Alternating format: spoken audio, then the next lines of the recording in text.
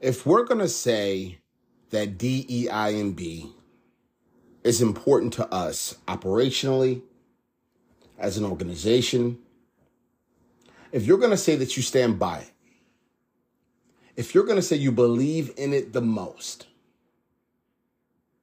then we as an investor community, we as an entrepreneurial community, we as communities and companies at the enterprise level, all the way down to your mom and pop shop, we need to start making DEI+B and the technologies that allow that to exist and scale and be productive. We need to put money, time, energy, and resources in making sure that vertical is developed and built, just like we've done in every other vertical of business since the beginning of time.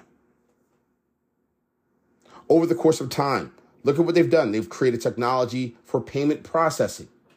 They've created technology for measuring and understanding your finances that CFOs, I'm quite sure, use, and methodologies and frameworks they use to analyze organizations and do predictions and scale. COOs that make sure organizations are structured and clean and focused. Project management tools, software, resources, marketing, sales. Don't even get me going here. I can name every single vertical in business, and I can explain how those verticals spend significant time, energy, money to make those efforts work at a high level. And everyone knows it. And we're finally starting to see HR get a little bit more time, energy, and money. Because I guarantee you 5 years ago when I was on a panel, we were saying HR is under-resourced. I was on a call today. Someone said that DE&I potentially is not under-resourced. It's underutilized. This is what I'll say. Not only is it both to a certain degree, but as we actually think about the resources and the energy and the time that we spend building out the technology, paying money for the technology, using it, mandating it inside of what we do. You can't show me a sales team on the face of the earth today that does millions in revenue that doesn't have a monthly subscription to a Salesforce or an Asana or a HubSpot or some CRM tool that allows you to manage and understand and track what's coming in financially, what's going out financially, what's happening in partnerships, what relationships and stakeholders connected to that. You can't show me one sales team that's doing millions in revenue that is productive, that doesn't have a CRM. But I can show you thousands, maybe even millions of companies that are saying that they want to get involved in DE&I.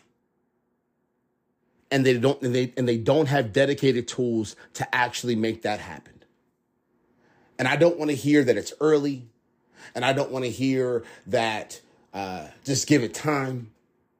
I want to put a little bit more urgency on this. I want to press down a little bit on this more than I would in other categories and other moments during the duration of this podcast. And now whether it's Divercial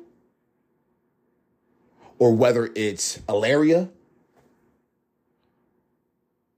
or whether it's JBC or whoever it is that's doing this work and bringing the technology to the forefront, I need my investors, I need my CEOs, I need my CFOs, I need my COOs to understand at a business level why you need to put your dollars and resources there. I was on a call literally 45 minutes ago.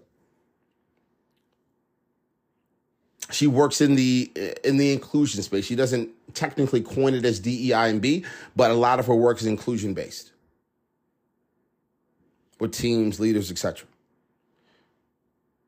She was saying to me that she's seen six-figure budgets, but at the scale that I was describing, at the efficiency and the dedication that I was describing, she hasn't seen that yet. Meaning, our DE&I leaders having teams, 9, 10, 11, 12 people at their disposal, resources on the technology side, budget that's pre-allocated, that's thoughtful, that's understood, that has a lot of autonomy attached to it. It's time. I feel it. So let's ride the momentum. Let's ride the wave. I feel it. And the signs are out there. So this isn't some Tony Robbins motivational, I feel it, let's do it. No, the trends are there. Let's press a little harder on it. Let's join forces and unite and make this a priority. We need our investors, our CEOs, our COOs, our venture capital firms, our employees, our mothers, our fathers, our family members, our people, period. We need everyone to get behind this. If you're uneducated, get educated. There's too much content out there about it. Take my podcast out of it. Take my speaking and writing out of it. There's hundreds, thousands of people that are dedicating their life to making sure this work sees the light of day. So, as always, just a few thoughts, just a few perspectives.